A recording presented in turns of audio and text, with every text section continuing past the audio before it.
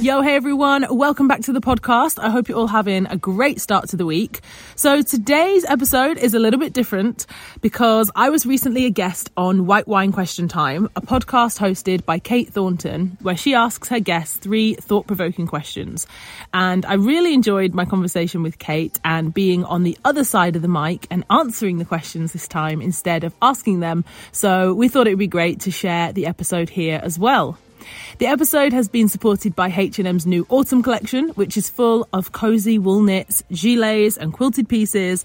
And a new season is a great time to think about change and starting afresh. And you know, I'm all about making change, taking action, making decisions. But sometimes it can be just a small change, like grabbing a new piece for your autumn wardrobe that can give you the new energy and the fresh start that you're looking for. You can check out H&M's new autumn collection in selected stores and online at hm.com. But first, here's my conversation with Kate on her podcast, White Wine Question Time.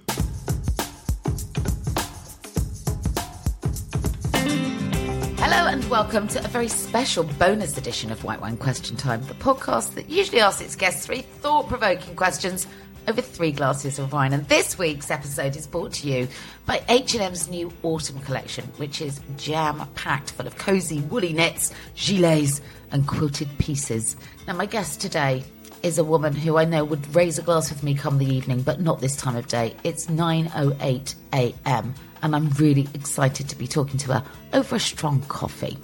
I've been listening to her for a few years now on her brilliant podcast, The Power Hour, where she's interviewed the likes of Fern Cotton, AJ Adudu and Dame Kelly Holmes, to name but a few, about what motivates them in a seminal hour that they dedicate to themselves every day to pursue their passions, their successes, and ultimately to kind of be their best selves. As well as hosting the Power Hour, she's an author, a mother to a 10-year-old son called Jude, a regular TED Talk speaker, and has become something of an authority on wellness, self-improvement, and the power of just positive thinking, earning rave reviews from the likes of Vogue magazine, who've named her one of the new faces of wellness. She's also the Director of Innovation and Performance at the UK's leading fitness app, Fit, adding another string to her digital bow. And I should mention, she's run more marathons than I've got fingers. So let's dial her up. It's Adrienne Herbert.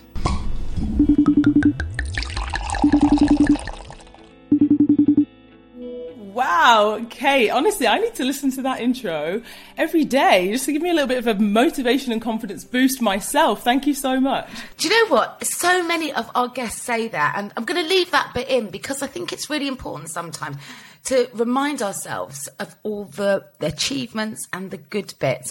And if my parting gift to any guest on White Wine Question Time could be anything, it would be, I'm just going to give you your intro on a loop. So when you're in a ditch, you can dig yourself out and hear how fabulous you are. Yeah, absolutely. And to be honest, hearing you list all the different things, it's no wonder I have to get up at 5:30 every day just to get a head start and manage to get, through all the things that I'm trying to do. Yeah, you are a woman of action. You're a doer, you're not a talker, you're a walker. Well, you walk while you talk, probably.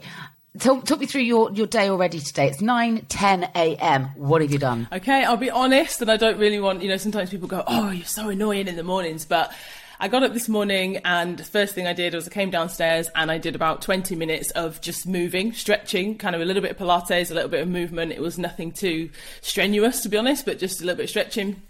I then sat down with a blank sheet of paper and it's not even a to-do list, it's just a brain dump. So I was like, okay, it's Friday, what have I got coming up today? Did a bit of a brain dump of all those things. Then I went out the front door and I literally did a power walk. I was listening to an audiobook, got back, had a shower, did a couple of emails and prepared to talk to you. And it's 9:10 a.m. Jeez.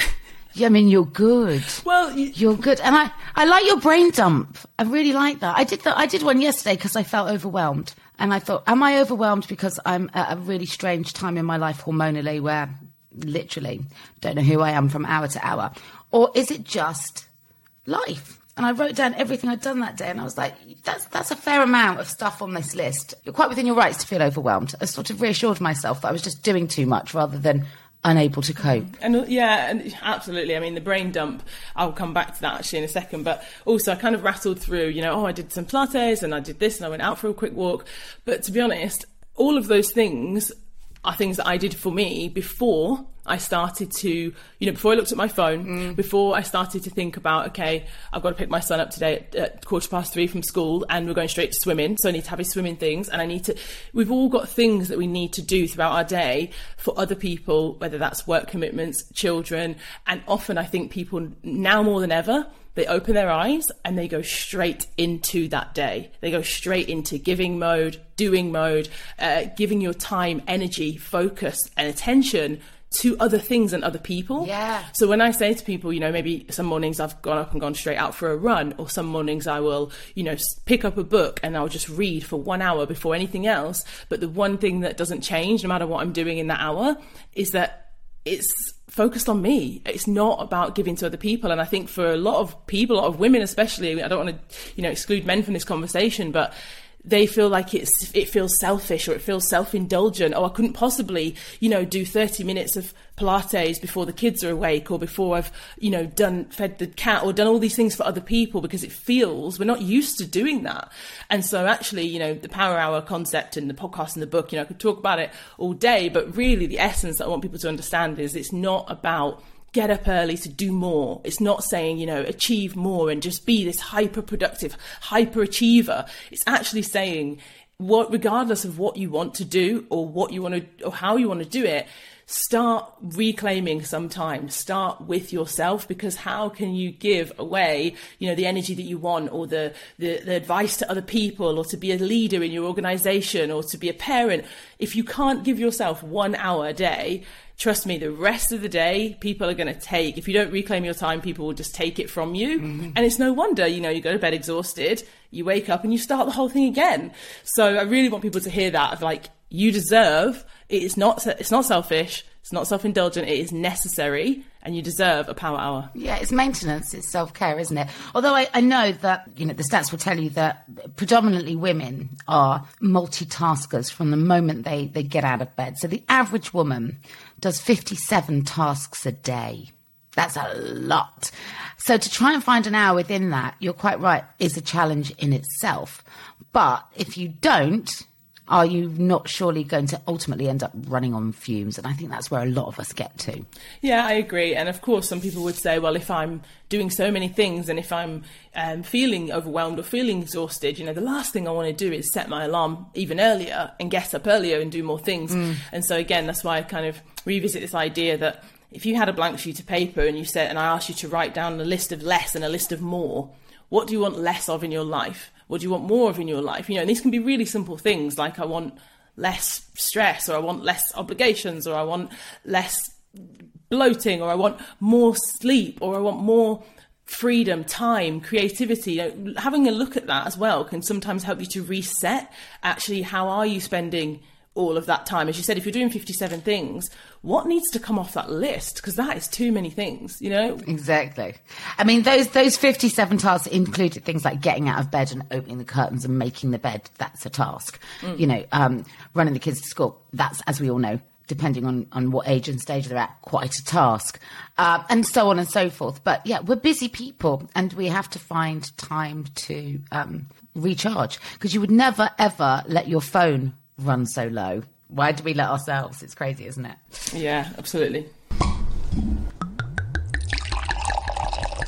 Now, this special episode has been made possible by partnering with H&M to promote the launch of their new autumn collection. And for me, a new season, especially the autumn season, feels like a time to renew. Kids are going back to school, new school year, almost kind of a new year for you, a time to refresh, to transform. And your podcast, The Power Hour, really celebrates transformation in that it asks its audience to do one simple thing, to reclaim a single hour of their day that's just for them, that puts themselves and their well-being at the heart of it.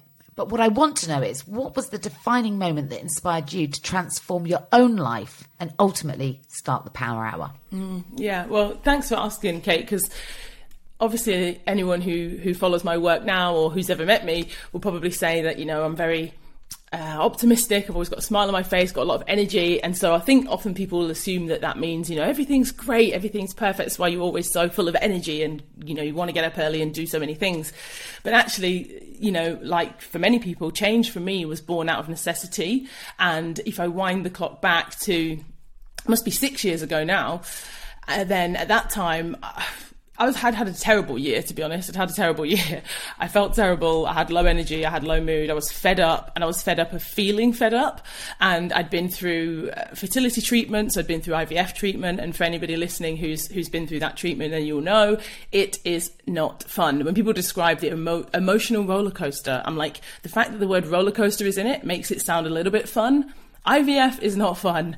It's incredibly difficult. And the only thing that got me through that process was, of course, the hope that, you're going to have a baby at the end of it, and that my son would have a sibling, and that all of the, the blood, sweat, tears, cost, all the things, that it would be worth it. And unfortunately, it wasn't the case. The IVF treatment worked, and I was pregnant for a short time, but then I had a miscarriage, and all of that hope and love and energy and joy went away. And I think after that, it kind of felt very much like I was back to square one. I was back to that feeling of feeling like I was at the bottom of a hill, and just thinking, I don't have the energy to start that process again. I don't have the energy to put myself through that again. And obviously people don't know, and my son at the time I think he was in year 1 at school, and I remember people saying to me, even on the school run, oh, when are you going to have another one? And and you stand there thinking, please don't ask me that, I know it's very often very well intended, but when you're having that experience that you've just described, it's a needle to the heart, isn't it? It's like, oh, ow. Absolutely, yeah. And a lot of his friends had little brothers, little sisters, or there's a lot of mums at the school gate at that time with who were expecting, and even he would ask me, where's my brother? And when my sister-in-law was pregnant and I explained to him, oh, this is going to be your cousin, he was like, well when are you going to have a baby in your tummy for me? And so there's a lot of that time I just felt like I was constantly putting on a brave face, constantly, whether it was for my son, whether it was for other people. Again, this idea of giving to others what they need in that moment instead of what I really needed.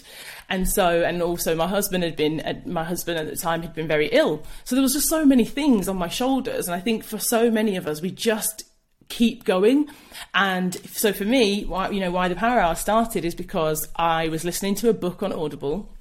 And the book was 7 Habits of Highly Effective People, Stephen Covey. It's a very old book. I think it was written in the 90s, 80s even. And I was listening to this book, and please don't say that the 90s is very old, because not very old, but I mean, it's not like a new book. It's not like, this book, brand new book out. But you're right. Yeah. It is 30 odd years ago. You're quite right. It's a 30-year-old book. And yeah, it's funny, isn't it? Like you say, 90s doesn't sound old, but 30 years ago. So not a new release. And basically it was talking about, all these different people and how they have this time in the morning. And I'm sure we've all heard, morning routines are so important, etc. And at the time I didn't have one. I just used to wait until my son woke up, and that was it. So I started thinking, well, if I'm going to have any time before he wakes up, it's going to be pretty early, but I'm going to just, get up before he does. And I started running. And again, running is a huge part of my life now, but it wasn't then. But it was the only thing at the time that I could... So you were a novice runner? Oh, yeah, absolutely. Absolutely. No way. Yes, it was one of those things where I thought, okay, what can I do that's free? Because I spent all my money on IVF, so I haven't got any money left. What can I do that's free? What can I do that I can kind of just go, there's nothing... Even, for example, going to an exercise class or going to something where it has to be this time or that time, running doesn't have any kind of barriers. You can literally just put on your shoes. If you've got 20 minutes, if you've got an hour, you can just do whatever you want. So, and I also, if I'm honest, I felt like it was the only time in my day when I had solitude, when I could actually be by myself, because the rest of the time, especially when you've got a little one or work, you're always with other people. Yeah. And I'm an extroverted person, so I make it so that I'm always with other people. And actually being in solitude, I didn't realise how much I needed that. I didn't know how much I was craving solitude and just to be by myself. Which again, it's not selfish to want solitude. So yes, that's how my Power Hour and my running journey both kind of started at the same time. And to say that it was transformational is an understatement. Within a matter of, weeks, months, I had a different life. Honestly, Kate, I had a different life. That hour, getting up and saying, okay, what do I want to do? Going out on my own in that time to run, listening to different audiobooks, listening to different podcasts. I felt like I was learning so much information every morning for an hour before I did anything. I had more energy. I felt more creative. I felt like I was getting more confidence to say, actually, I'm going to start my own podcast. Actually, I'm going to go and, I started writing for publications. I started training for races. I thought, I've never done a 5K, maybe I could do 10. I've never done a 10, maybe I can do a half marathon. I started to really expand so many parts of my life that I never had before. And it really did start with that 1 hour in the morning. Do you think that's because it gave you the opportunity to repair, to heal, to replenish? Yeah, I mean, it is just, I mean, you say it's just 60 minutes. Certainly when you're at the stage you were with your son, you're so time poor. Time is the one commodity none of us can kind of manufacture, create. We just have to manage it. But I get it. I get that. Certainly at that time of day, I think there is something really beautiful about being out at like just before the sun comes up. So you watch the day appear. Absolutely. And you're ahead of it. Absolutely. And there's no one expecting anything from you in that time. That's the other thing about that morning. Like you said, it's quiet outside. Hopefully it's quiet inside in your home. So even if you're not going out to do something, if you're spending that time inside, it's a different feeling. There's no feeling of obligation. There's no feeling of check my phone because nobody else is awake sending me WhatsApps. There's hopefully no emails coming in. There's no distractions. Yeah. And actually in the world right now, it's very hard to find space with no distractions. I'm easily distracted. For me, I write a lot, but I write in the evenings because the ping of an email on your laptop is so distracting to me. You're right. It's about shutting out the noise, right? It's about finding those moments of breathe. Because certainly for what you do for a living, and in part for what I do for a living, it requires time to think, and we have no time to think. Yeah, exactly. There's no. I call it in the book Power Hour. I talk about this concept of white space, and there's no white space anymore. This space where there's nothing in your schedule. You're not rushing to do something. You're not, as you say, being entertained or engaged or looking or hearing stimulated. Yeah, there's no white space. And so often people, because I should probably have caveated by saying, it's not easy when you first make a change to say, okay, I'm going to do this morning. I love it now and I talk about it so enthusiastically, but people will say, well, I as you said, I write in the evening and I'm tired. I don't want to get up early. And so it's not easy, but if you think about a priority list, if you think about in the evening, often people they are tired in the evening. It's like they're kind of putting themselves at the end of the priority and saying, whatever's left after I've given everything away to everybody else, whatever's left, the tiny little bit, then I'll do something that I want to do, like Pilates or reading or running or whatever. Mm. But if you can really start to flip that script and think, actually, for me, I had to be really, I'm quite a binary person when I come to making decisions. You said I'm a doer. And I kind of looked at my evenings and I was thinking, I couldn't possibly go to bed earlier because I'm doing this and this and this. Oh, you can. And so I had to be, I had to be really honest with myself. I was like, you're faffing about, you're looking on this screen, you might watch a little bit of that, you might, scroll through Twitter. And I actually just had to be really real with myself and say, okay, what's your priorities? What's the goal? Is staying up for 90 minutes every night, faffing around or looking on Instagram or watching TV, is that taking you closer towards that goal? Simply yes or no. And if it's not, then you either go to bed early and get up early and do the things you want to do, or you just accept it's not that important to you. Yeah. Because you say that it's a goal, but you're not willing to, change an hour of your life to make it happen.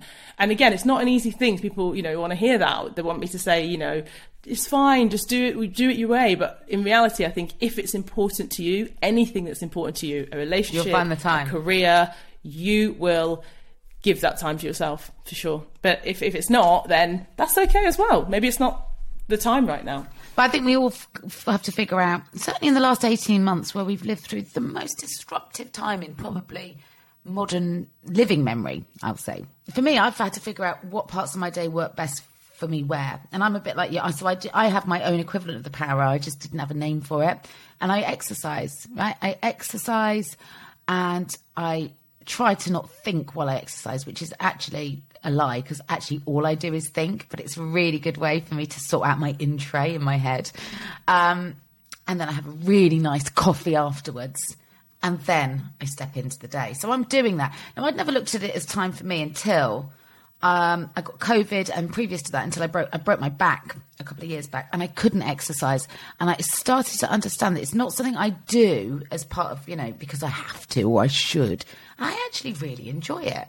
That was quite a revelation to me. You might end up finding out that the stuff that you enjoy is actually more of a hobby than you'd realised. Yeah, exactly. You're right. I think sometimes sadly, when things are taken away or when there's a big change, like you said, the last 18 months, I think some of those changes that have come about, for example, people saying they miss their commute and they never thought they liked their commute. They say, I didn't think I liked sitting in traffic and listening to the radio, or I didn't think I liked, the hustle and bustle of the train, but actually that's when I used to read a magazine and drink a coffee, or that's when I used to listen to the radio or a podcast. So often I've been talking to people about their morning routines, and I always say to them, if you really miss that time and you want it, create it. Create a false commute. Get up, get showered, get your stuff, go cycle around the block or walk around the block with your headphones, come back to your desk, take off your coat, open your laptop and start your day. Don't just go from your bed to your kitchen table, to your computer and just start working, because then we've all heard this. If you do that, you're no longer working from home. You now live at work. Yeah. So you have to break it up. And actually, you're right. Some of the things that the pandemic probably brought up for people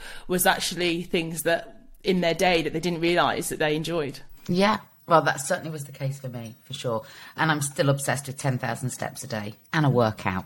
It feels like a lot, but actually the days that I don't do it, it feels like I've just not done enough. It's about the evolution of our lives and how our lifestyles change and what we need from ourselves and our days change with it.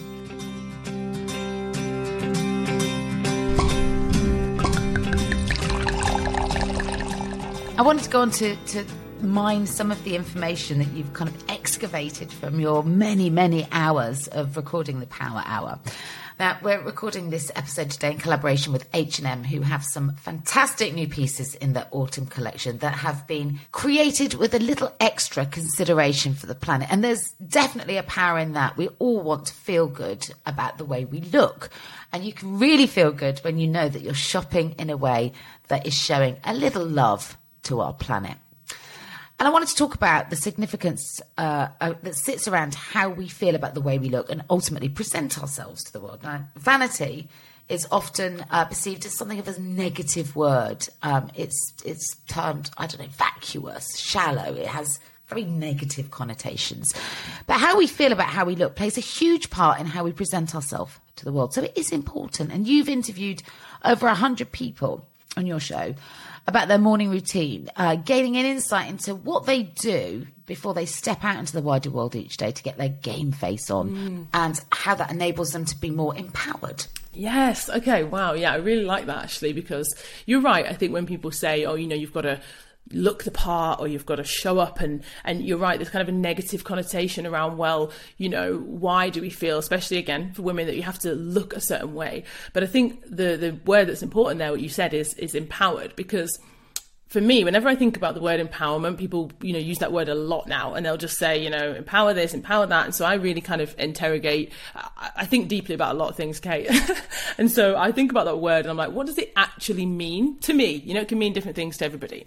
So the word empowerment to me, it has to have an element of choice. So for example, if it's the freedom, if it's, it's the choice part. So freedom plus choice for me equals empowerment. So that could be the choice to change your career, change your relationship, change your hair, change your dress. The empowered feeling is that I chose this. And actually, when you're describing then about how can we prepare, ourselves and people in the Power Hour before they have to deliver what they have to deliver to the world, it's interesting because everyone's is obviously different. So whether that is taking a cold shower, whether that is for some people putting on their makeup, moisturising, doing their hair in a certain way, choosing what they want to wear, it's almost like, when if you've got young children and how they love to do fancy dress and they love to dress up.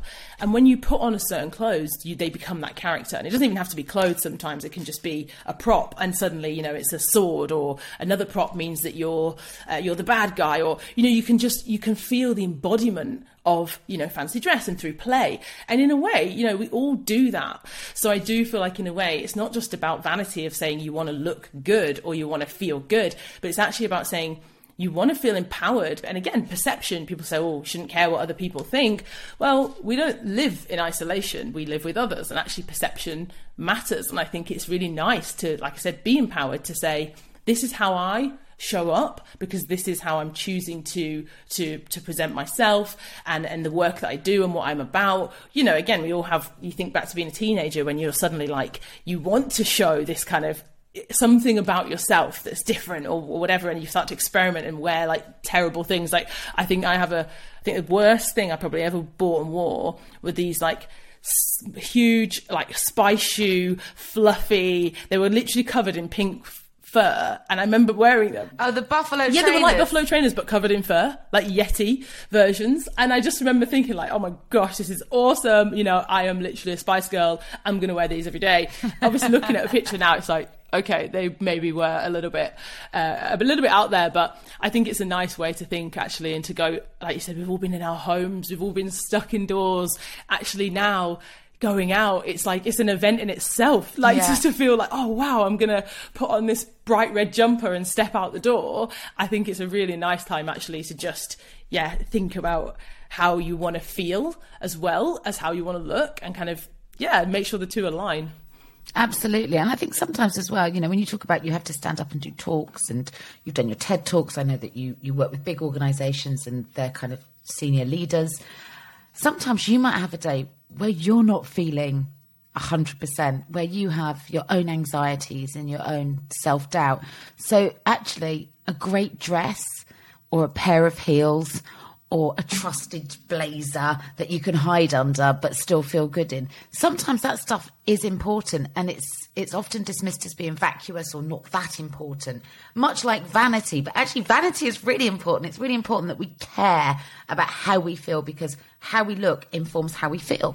Yeah, and you know what, Kate, when you're just talking then about having something, I like to think of it, I've heard brilliant author, I think it's Todd Herman, talk about this, with having like a totem or something that almost gives you, as you said, if you're not feeling 100% or you're not feeling yourself, you have like this totem. And as I described, it could be anything from a pair of glasses to, a red scarf, something that, prop almost, which no one else needs to know what it means when you put on those glasses or when you put on that scarf or that dress. But for you, again, it can be this embodiment of, okay, this is the best version of myself. And actually, if when you get home afterwards, you need to take it off and you need to have a bath and call a friend and say, oh, I'm feeling terrible, you can do that as well. Yeah. And also, you can find ways within that to be kinder to yourself. At the moment, I'm on various different medications, and it's making my weight fluctuate massively and I have no control over that right now. So it doesn't matter how much I exercise, how mindful I am with my food. I just have to let it do its thing and live with the side effects whilst it balances out. Very hard to do when you are madly impatient. So some of my clothes don't fit right now. So what I've done is take them out of my eye line, and just replace them with all the clothes that make me feel good, that I'm into right now, and accept that, like the seasons, this will change. It's momentary, it's temporary, and, be nice, be kind. Because otherwise, to open your wardrobe doors and find it full of clothes that no longer quite fit is really, you have to have a word with yourself, even when you're being super mindful and going, it doesn't matter. It's how you feel, not how you look, all of that stuff. Sometimes actually it does matter. It does matter how you look, 'cause how you look can also push back massively on how you feel. Yeah, I agree with that. Definitely that sentiment of taking a moment to be kind to yourself. And I really like what you said about seasonality in everything, in life, of course, with the weather, but also in our life. There's ebbs and flows. There always will be. And even, good and bad, even when you're in the best moment ever, it doesn't last forever. And so when something's really difficult, we feel like it will last forever. But knowing that there's those ebbs and flows, and that this is a season, it will change. And absolutely, you're right. Of course, it's a complex thing. We could go a layer deeper around, why we feel, okay, that when I don't look this way anymore, especially again for women, when it's like, I used to look like this, or I used to feel like that. There's so much tied up in that, I think, as well. And so accepting that these new seasons and these new chapters of your life is inevitable, and also is a gift, because of course it doesn't feel like that sometimes, but you're not going to look like, for example, someone who's, you're not going to look like you did when you're 19, because you're not 19. And actually, I think about some of the most amazing, inspiring women who I look to, and maybe some of them didn't come into their own, into their power, into their confidence, and write that best-selling book or lead that until they were in their 40s or their 50s or their 60s. So yeah, I like to think that, you know, there are seasons, there are ebbs and flows, and maybe the best season for you is yet to come. So just be ready to embrace that. You just exactly that, you know, and actually, you know, when you were talking about going through IVF and how your body and your mind were, you know, taken over by that process. I guess what I'm going through right now in perimenopause is much the same. And HRT is thank God it's there, you know, but we all have to find the right balance for us. And I'm in the midst, I think it's really important to talk about this stuff. I'm in the midst of finding the right mix for me. And it's been a year-long journey and I'm not quite there yet. So in the course of this year, I've been so up and down, not just physically, but most importantly, emotionally. And it has felt like not just a new chapter, almost like a new book in my life, because I'm so off kilter. But equally, then you just have to look up and talk to other people around you who are through that process, that are maybe, you know, a couple of years ahead of me, and go, what are the values? What are the lessons in this? There's got to be value in it. Surely Mother Nature can't be this unkind. And there's massive takeouts, and it's learning to sit with that really hard when you're so 100 miles an hour. Much like you know, I wouldn't just start running. I'd run all the marathons. Yeah. I'm a bit extreme. Yeah. So I've got to be less extreme about my expectations at this stage of my seasonality. 100%. And it's, you know, and it's always easy to look back on things in hindsight and reflect. And like you said, what are the lessons there? But when you're in something that is shit, am I allowed to say shit? You can say shit, because it is shit.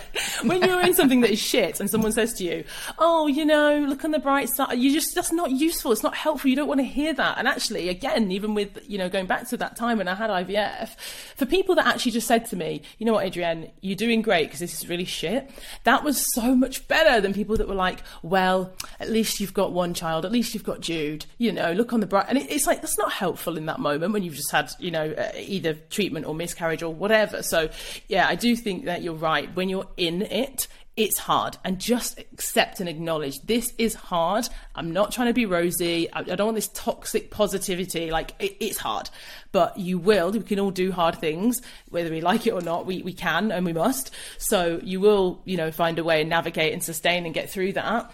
But in the moment, don't force yourself to kind of, like you say, be too hard on yourself, because some things are just a bit shit. Yeah. And also, you know, when you need it, just reach out to somebody that gets you. And actually, just that alone is enough to kind of get you back on your feet sometimes, you know? In terms of some of those hacks that you got from other people that you've interviewed on the Power Hour, were there any revelations in other people's morning routines that you've kind of gone, oh, I'm going to have a little bit of that for me, thanks? Yeah, well, you know what? When I first started the show, I used to try other people's. So I'd say, oh, okay, like I'm going to try that out for a week and see how it goes. And I think the main thing now, after probably 150 different interviews, is that everyone's is different, but they all tend to have one. Everyone has some kind of intentionality. Some people say, oh, you know, I prepped the night before. Some people will say absolutely no media first thing in the morning, so no news, no social media. They kind of protect, you know, whatever they want to think and feel. So that kind of came up a lot, especially during the pandemic. Cold water therapy is a big one. Anyone who's done it, basically, it becomes an advocate for it, and they're like, Adrienne, you have to start your day with a cold shower. And I'm like, really? Do I want to do that?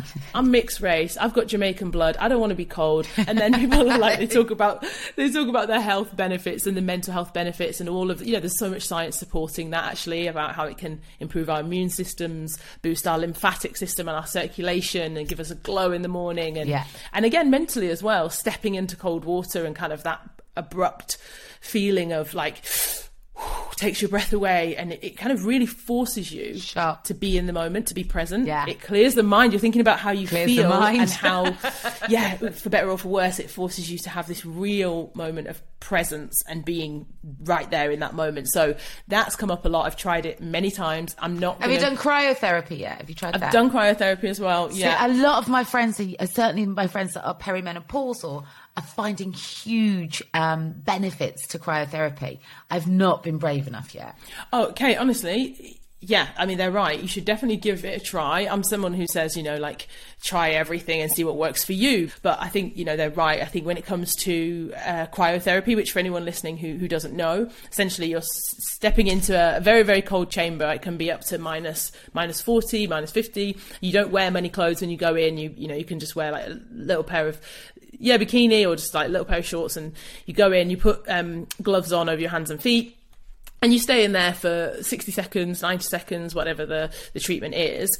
And yeah, it kind of boosts your circulation. So obviously, of course, the blood vessels contract, and you kind of, empties the muscles of any lactic acid buildup if you've been exercising. Also, it can shift your endocrine system. So this is everything that regulates appetite and hormones. So there's a lot that happens when we feel cold. And actually, a lot of the evidence and the research around it is that we used to feel a lot more change in temperature because we used to, didn't have central heating, or we didn't have all of the things we have now. Well, it looks like we might not this year either. Oh my gosh, I know. Well, here we go. We're gonna be forced to do cryotherapy. Let's find the upside in a fuel crisis. Upside is that we're going to have glowing skin. But yes, we do as human beings. We have evolved, and we've kind of eliminated a lot of discomfort from our lives, one thing being cold. But there's a lot of huge list of health benefits. So if you're interested in finding out about that, then, of course, do your own research. But whether it's cold showers, cryotherapy, sea swimming, going out in the morning straight into the sea in Margate, which is what some people do to get their cold therapy, it was definitely one that was recommended to me. I tried and tested it. Don't do it every day, but every now and again, I just turn the shower to cold. Good for you. So we just all got to find out this. So the cold water is definitely, and I bet that came up a lot actually with the 150 plus people you've interviewed. Yeah, it did. It came up with a variety of people, from Olympic athletes to health professionals, psychologists. So there's a lot of big fans of cold water therapy out there. What were the other kind of commonalities in terms of, religious morning activities that have definitely helped your contributors? Movement and exercise. Whether some people saying that they get up, they have to sweat, they have to do something that's really high intensity, like boxing or lifting, and just saying how they feel so strong and in that moment to feel like, I'm going to sweat, lift something heavy. A lot of women saying that, again, they step into this kind of alter ego that's like, I am strong, I can lift this, I can lift myself, I can do anything. Others saying that the movement for them in the morning has to be calming. It has to be something that is still, and doing something like yoga where you're really sitting in one place, one pose, and saying, I can endure, I can stay here, I can be calm, depending on, again, what you need, what do you want, how do you want to feel, picking a movement that helps you. So for me with running, my thing, of course, as someone who's always on the go and who's looking forwards towards goals, it makes sense that for me to be out running in the morning, it's that feeling of forward motion. I am progressing. I'm moving towards something and away from something else. Yeah, you're getting somewhere. Yeah, progressing. So movement comes up for so many people that always say, well, whichever type it is, that it's a non-negotiable. They're like, if I haven't done movement in the morning, I can't start my day. Yeah, I think I'd fall into that category now.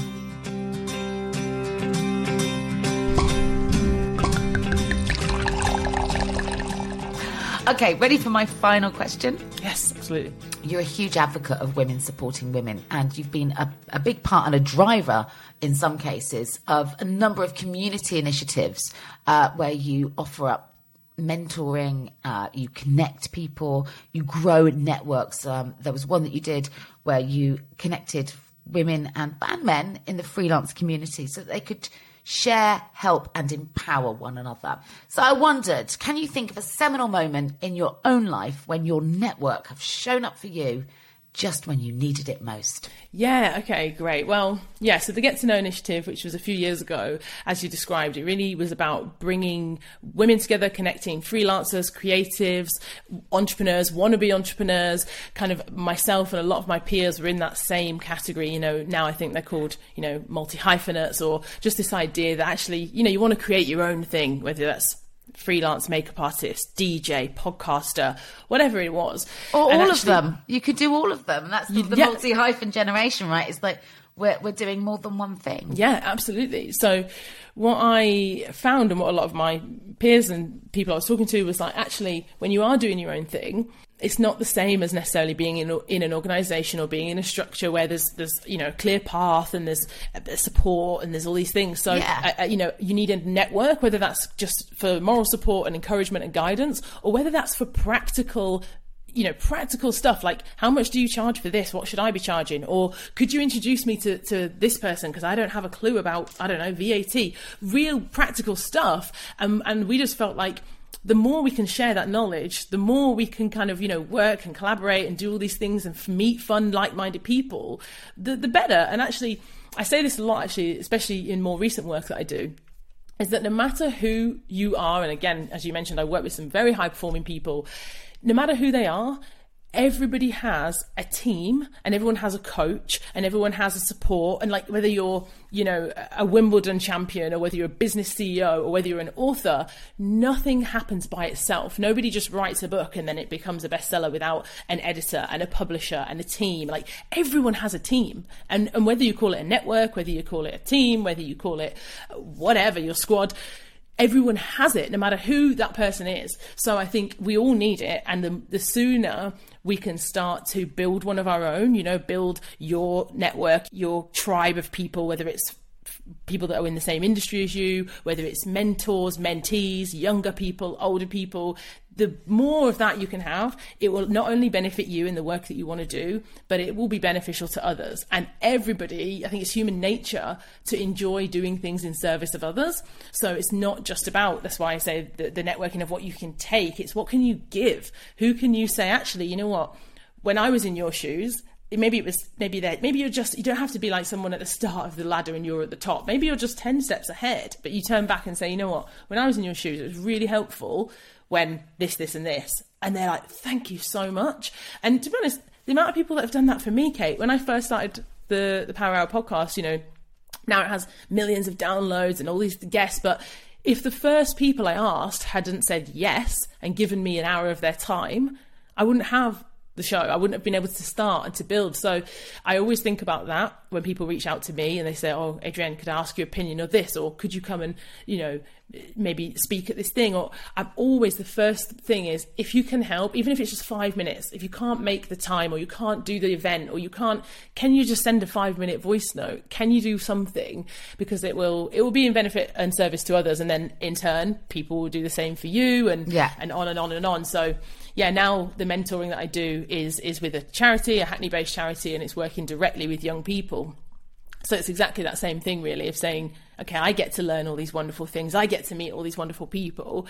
And for these young people who don't have those opportunities or those conversations, how can I just disseminate a little bit of it and, just give them that little seed or that little spark of inspiration so that they can hopefully go on and achieve whatever it is that they want to do. Yeah, you're right. Even simple things like an email intro to somebody, just that in itself has value for somebody, and it takes a minute. Yeah. What would be the most important time that a network has shown up for you and enabled you to build and thrive? Okay, that's a great question. Yeah, let me think about it.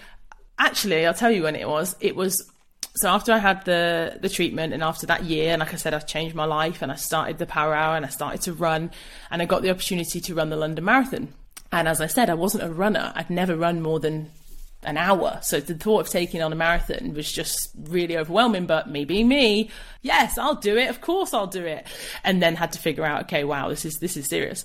And so on the day of the marathon, it certainly wasn't, this is not a movie where I just ran the marathon and it was amazing. That marathon was tougher than I thought it was going to be. I think after having that year, my body was weak. I look back as a video actually of it, and I look back in my little body, I was weak and I was probably low in iron and I was emotionally tired, as I said. So getting through that 26.2 miles was so hard, and so many people came out. They said, oh, Adrienne's running the marathon. I had people at mile 3. I had friends at mile 6. I had people at mile 10. I had my brother who was going on the tube between different stops, so I got to see him 3 different times. I had friends there with, of course, the marathon, the banner. I had so many, and I remember actually there was times when I was literally felt like I was dragging myself. It was like mile 22. If anyone's ever been and watched the London Marathon, mile 22, it looks like a war zone. There's people just, dragging themselves forwards. There's bleeding nipples, bleeding toes, people just looking green. And I was looking around thinking like, oh, I need to see someone. And I saw my sister, like limped over to her, and I was just like, oh my gosh, this is so hard. And she was just like, she said to me, Adrienne, just stop. You don't have to finish it. You don't have. And I was like, that's not what you're supposed to say. You're supposed to say, keep going. No. But what she did was I think she was never seen me like that. She's always seen me, I can do it and happy. And I was just broken. And she was like, just stop now. And I just remember seeing her face and then thinking, you know what? I can do it. I'm nearly there. I was like, and as soon as she said it was almost like, that's not an option. Of course I'm not going to stop. I've got to get to the end. So yeah, I think the day that people really helped me was the first ever marathon, and just getting to the end and feeling like, I don't even know how I got to the finish line, if I'm honest, but there were so many people there. And as soon as you cross the line, suddenly all that aches and pains and stuff goes away, and you're just like, I ran a marathon. Isn't that great? Wow. Well, congratulations. And it's not the last marathon you've run either, is it? You've done a few now. No, that was the first, and I said, I think that day I probably said I'd never do it again. But yeah, that did change. But it's really symbolic, isn't it? That, when you think about it, you're running 26.2 miles, and along the way, along that route, all these different people show up for you. That's kind of life, isn't it? You just hope that across the stages of your life, as you're running your way through it, especially when you get to 22 miles and you're kind of on your knees, someone's going to be there to help lift you. Yeah, I really think I like that. And actually, I'll be honest, at mile 23, there was no one. And suddenly you're back on your own and you're like, oh, it's back to you. It's back to you to pull yourself through. But you're right. But that is life, isn't it? Exactly. It really is. Wow. Thank you so much for talking to me today. Have you enjoyed your white wine question time without the wine?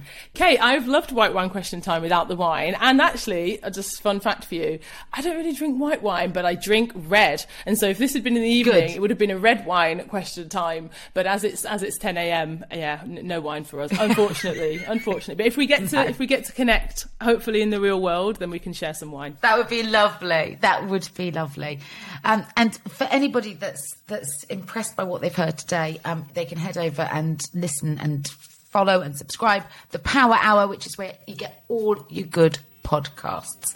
Oh, thank you so much for listening to this very special episode of White Wine Question Time, brought to you in partnership with H&M's Autumn Collection.